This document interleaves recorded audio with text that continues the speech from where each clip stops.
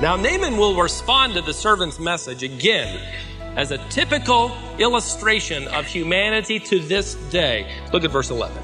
But Naaman was furious and went away and said, I thought he will surely come out to me and stand and call on the name of the Lord his God and wave his hand over the place and cure the leper. You know, some hocus pocus.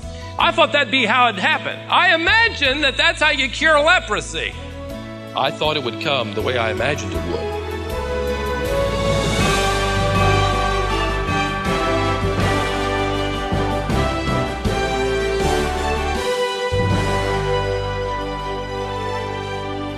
All of us have been in situations that were difficult and even miserable.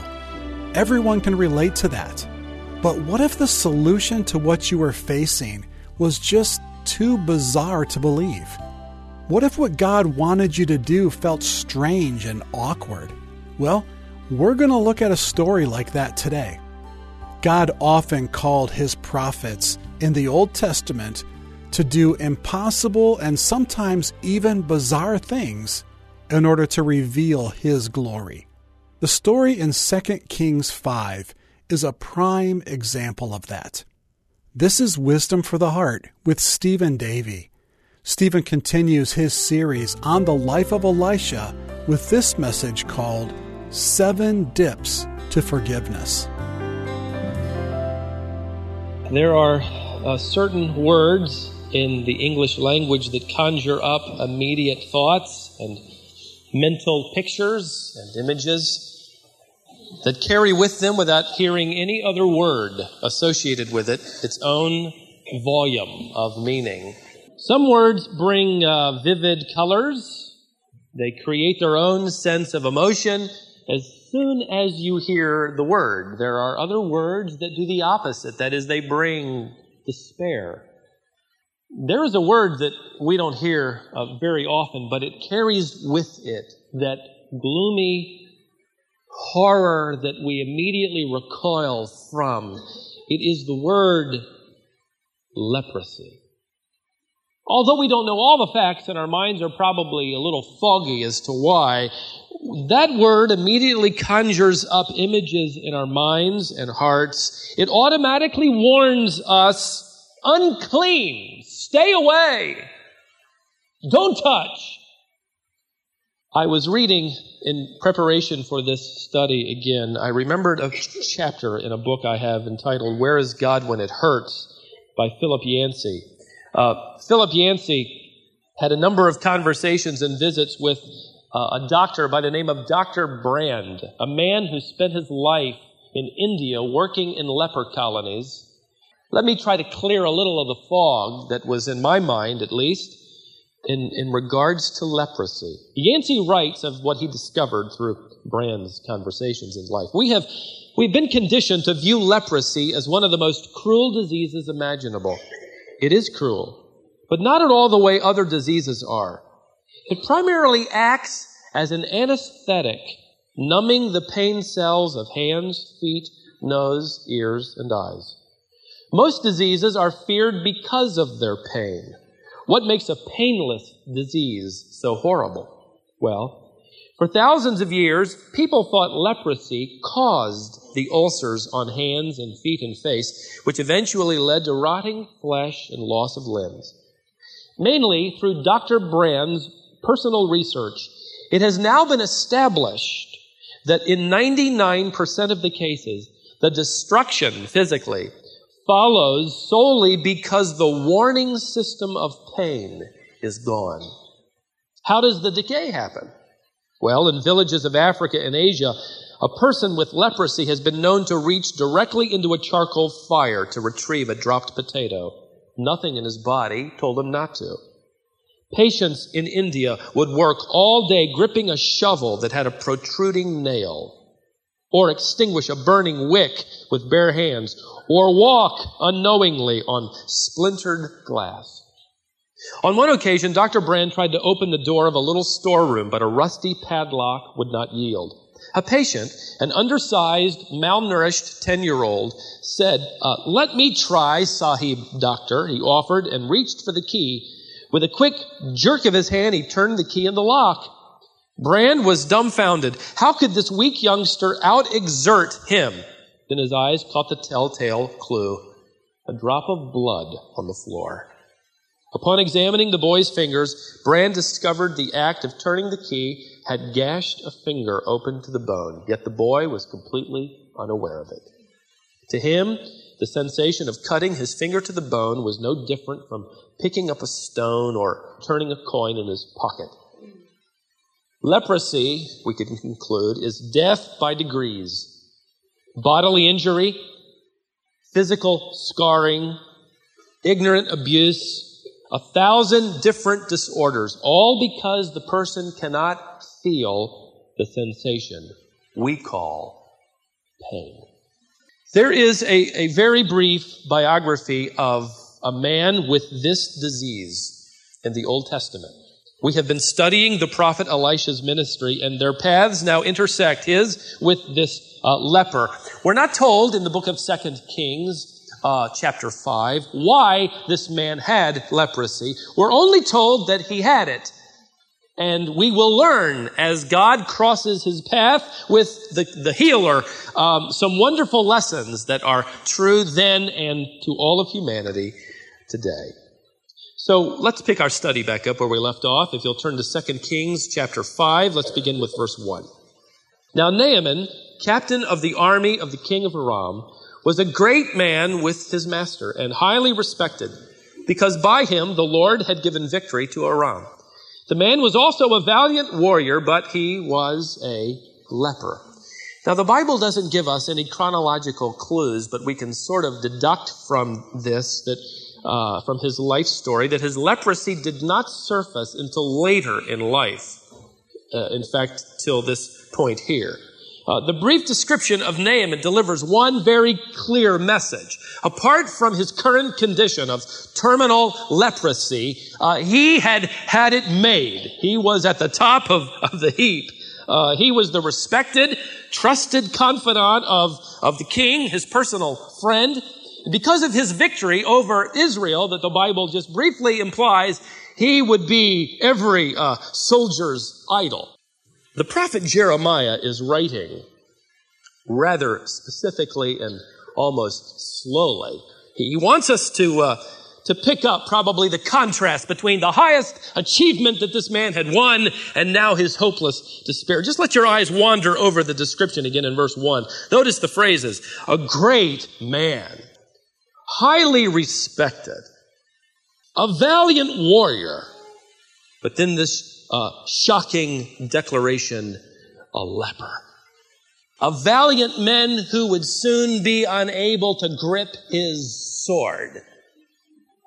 A trusted leader of soldiers who would soon be unable to grip the horse with strong legs. He would, as captain of the army, be unable soon to lead the charge up some wind-swept hill.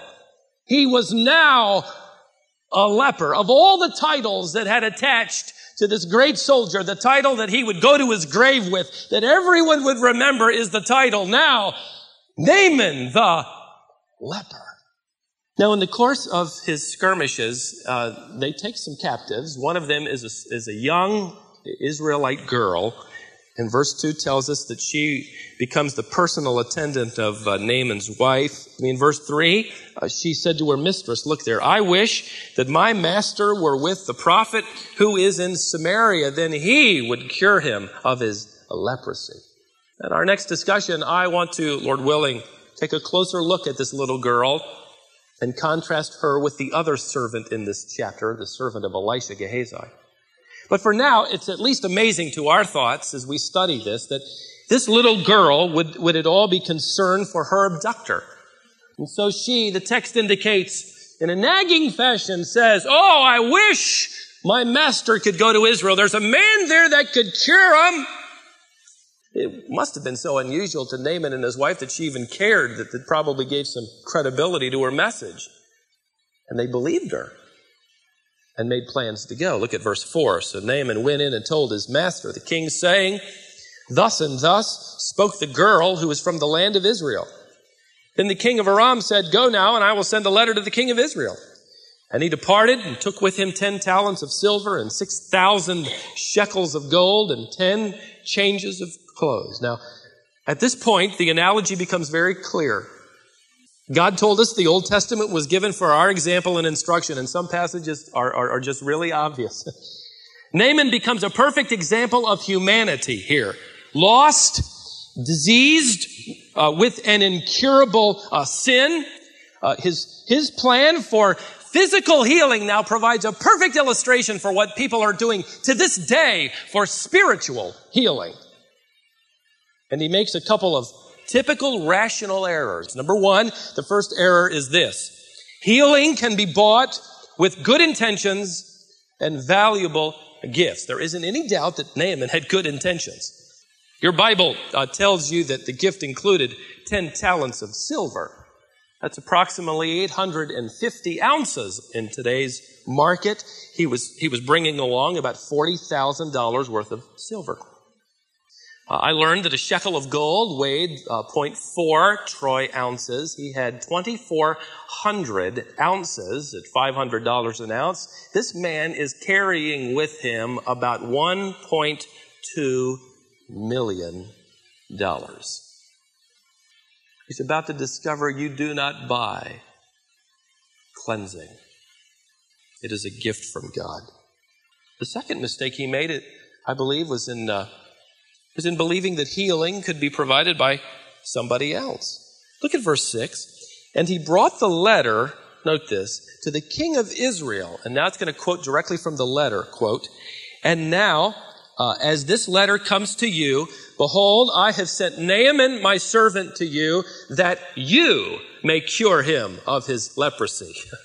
Now, the servant girl had clarified there was a prophet in Israel. You go to the prophet and you can be healed. Well, evidently these pagan idolaters believe that if a prophet, somebody down there pretty low in the spectrum could heal, then certainly the king would have access to that magic wand and the king could heal at will. Verse 7 strongly fortifies that implication because of the king's response. It came about when the king of Israel read the letter that he tore his clothes and said, Am I God to kill and to make alive that this man is sending word to me to cure a man of his leprosy? In other words, I can't do that. And the next phrase indicates if I tried and failed, or if I don't try and therein fail, we're going to start a full-scale war between us and Syria. We're dead. So he's ripping his clothes and lamenting, and the word finally makes it to Elisha. When it happened that Elisha, the man of God, heard that the king of Israel had torn his clothes, that he sent word to the king saying, Why have you torn your clothes? Now let him come to me, and he shall know that there is a prophet in Israel. Great words. Why would God be so limited to provide healing through the agency of just one prophet? Why be so narrow? You see, the world today resists the exclusive statement by the greater Elisha, who said, I am the way, the truth, and the life. No one, the original indicates, not even one, can come to the Father except by me. Does that mean if you believe in Buddha, you are wrong? According to his statement, yes. Does that mean if I follow the Dalai Lama that I am wrong? Yes. Does that mean if I create my own religion that makes me feel comfortable, or a superstition that creates a heaven of my own making, are you saying that I can be lost forever? Yes, I am. Well, imagine the splendid entourage that now pulls up in front of this prophet's humble little hut. I can just imagine the rumbling of the chariots made his house shake and dishes fall off the little shelves. Well, verse 9, so Naaman came with his horses and his chariots. Imagine that. And stood at the doorway of the house of Elisha. And Elisha sent a messenger to him saying, Go and wash in the Jordan 7 times, and your flesh shall be restored to you, and you shall be clean. Imagine, famous, powerful, idolized Naaman doesn't even get a personal handshake from the humble prophet. It's as if Elisha is implying that where God is concerned, he is no respecter of persons. It doesn't matter if you are wealthy or poor, whether you are idolized or unknown. The ground is level. And that message was communicated. Now, Naaman will respond to the servant's message again as a typical illustration of humanity to this day with a couple of responses. Let me summarize response number 1 this way. I think healing should come the way I imagined it would.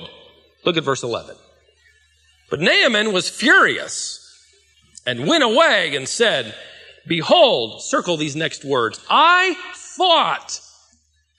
thought he will surely come out to me and stand and call on the name of the Lord his God and wave his hand over the place and cure the leper. You know, some hocus pocus. Come out with his long robes and maybe a few candles or something and wave his hands in the air and chant to his God and you're healed. I thought that'd be how it happened. I imagine that that's how you cure leprosy. I thought it would come the way I imagined it would. Response number 2, I'll summarize this way. I think something from my past should really be good enough. Look at verse 12. Are not Abana and Pharpar, the rivers of Damascus, better than all the waters of Israel? Could I not wash in them and be clean? So he turned and went away in a rage. The rivers of my own world will do as good as the muddy water of this insignificant prophet. He's not going to have anything to do with this silly prophet and his muddy water. Look at verse 13. Here's the hinge verse. Then his servants came near, this is classic, and spoke to him and said, my father, had the prophet told you to do some great thing, would you not have done it? How much more then when he says to you, wash and be clean? What simple, profound perception into the human heart these slaves have. If the magic formula had been, Naaman, go conquer a kingdom. All right, I'll do it. Naaman, give your life on some battlefield. I'll do it. Naaman, give me $1.2 million. I'll do it. You'd do that. Why not a bath in that muddy water? What's so hard about that? I'll tell you what's hard about that. It takes the loss of all pride and pretense to say to God, I'm nothing. So, verse 14, he went down and dipped himself 7 times in the Jordan according to the word of the man of God. Now stop here. Don't go any further. I want you to imagine this scene. Here's this magnificent man. And he takes a breath. And he goes under the murky water completely. He comes up quickly, wipes the water from his eyes, and he looks at his ulcerated hands. No change. He goes under again, the second time, comes back up. Everybody's watching breathlessly. He looks again, no change. The third time, under, up. The fourth time, under, up. Fifth time, under, up. No change, nothing's happening. The sixth time, under and up, nothing. What was racing through his mind, we are not told. But I have every reason to believe that he took a longer breath than ever before and he went under knowing this was it. If this doesn't work, I'm dead. If this doesn't heal, I won't last much longer. I will be Naaman the leper, but he obeyed even after 6 what he would consider failed attempts. He went under the 7th time. I think he stayed under a long time. And he came bursting to the surface, gulping breath. The servants, the retinue, the soldiers that are there look carefully, closely. He wipes the water from his eyes and he looks at his trembling hands. And the Bible says, and his flesh was restored like the flesh of a little child. And he was clean. Wow. This leper taught me a few lessons I want to share with you. For those of you that have taken the bath, according to God's prescription for healing spiritually, You will understand if there are those this morning here who are struggling with God's prescription. You mean, Lord, I'm to lay everything of myself aside? What about everything I've done or am doing? What about what I just gave? What about my morality? What about my standing and my position? Oh, my friend, I have to tell you, you are spiritually like I was, a leper. And there are 3 lessons this leper can teach you. First of all, it is much easier to work for our spiritual healing than it is to simply receive it. If it were hard, there would be people standing in line, matching up. I shared a story with you some time ago. I apologize for repeating it, but it came back to my mind. Gary Tolbert told a story, a pastor, about a little boy who with his family came to see the Washington Monument. He stood there, this little kid did, in amazement, looking at this monument, and then he saw a guard standing nearby. He walked over to the guard and he said, "Sir, I want to buy this thing." The guard said, "How much do you have?" He reached into his pocket and he pulled out a quarter. "I got 25 cents. The guard said, "Son, that's not enough." The boy sighed and reached back in. He said, "I thought you'd say that." And he pulled out the 9 cents he'd been hanging on to. He said, "Here, I got 34 cents. The guard said to him, "Son, you need to understand a few things. Number one, 34 cents isn't enough. $34 million wouldn't be enough. Second of all, you need to understand that the Washington Monument is not for sale. But you also need to know that if you're an American citizen, it already belongs to you. The truth is, when it comes to forgiveness and cleansing, you cannot buy it. To try to buy it from God would be like that kid trying to buy the Washington Monument with 34 cents. It's not for sale. But if you've come to Jesus Christ in faith, claiming His cure and His method, you discovered then that forgiveness is already yours by virtue of your faith. Second thought or lesson that I learned from this leper: it is difficult to accept a plan of salvation of which we were never consulted nor fully understand. You mean to tell me that God has a plan for me and He never asked me what it would take? That's right.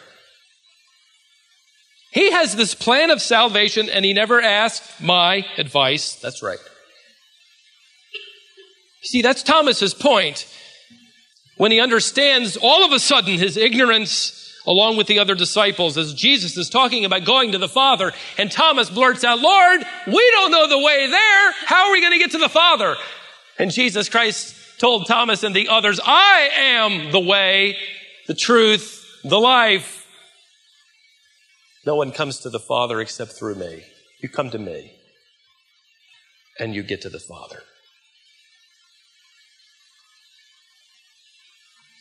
I think that's why Jesus Christ is referred to most often as Savior. Not helper.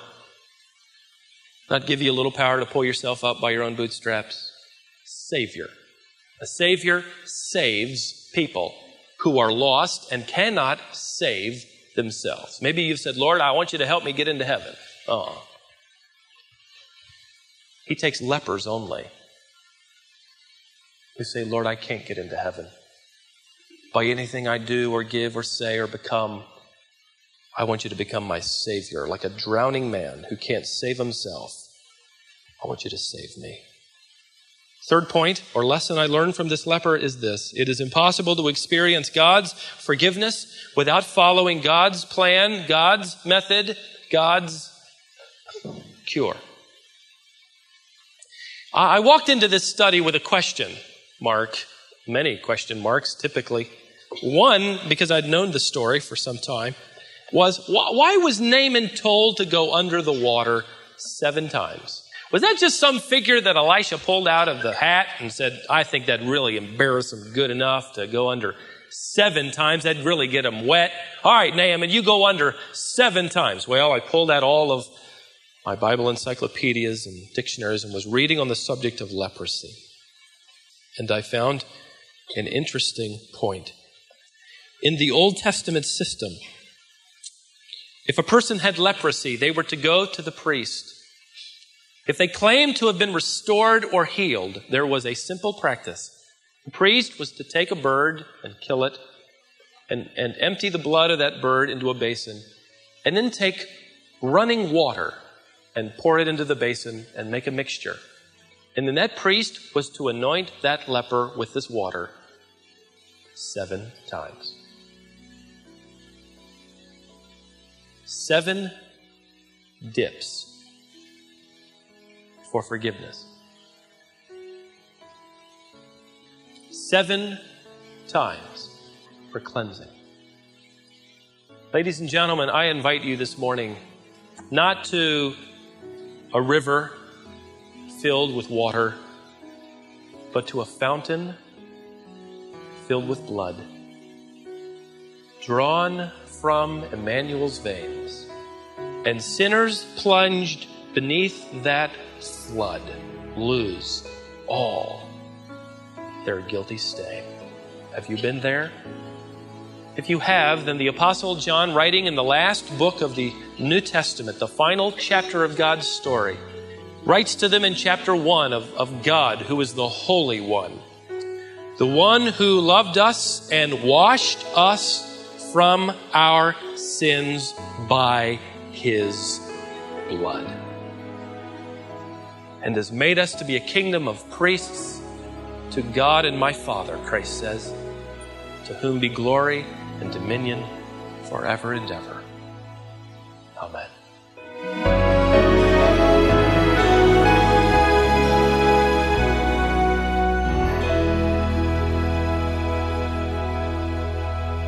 Thanks for joining us today here on Wisdom for the Heart, the Bible teaching ministry of Stephen Davey. You can learn more about us if you visit our website, which is wisdomonline.org. Once you get to our homepage, you'll be able to access the complete archive of Stephen's 35 years of Bible teaching ministry. We also post each day's broadcast. The link to each day's message is right on that homepage. If you ever miss one of these lessons, you can go to our website and keep caught up with our daily Bible teaching ministry. The Bible teaching archive and the current broadcast message is available free of charge. In addition, we give you access to Stephen's printed manuscript of all of his messages. So if you prefer reading the message, or even reading along as you listen, you can do that as well. You'll find us online at wisdomonline.org. Thanks again for joining us today. I hope you'll be with us again next time for more wisdom for the heart.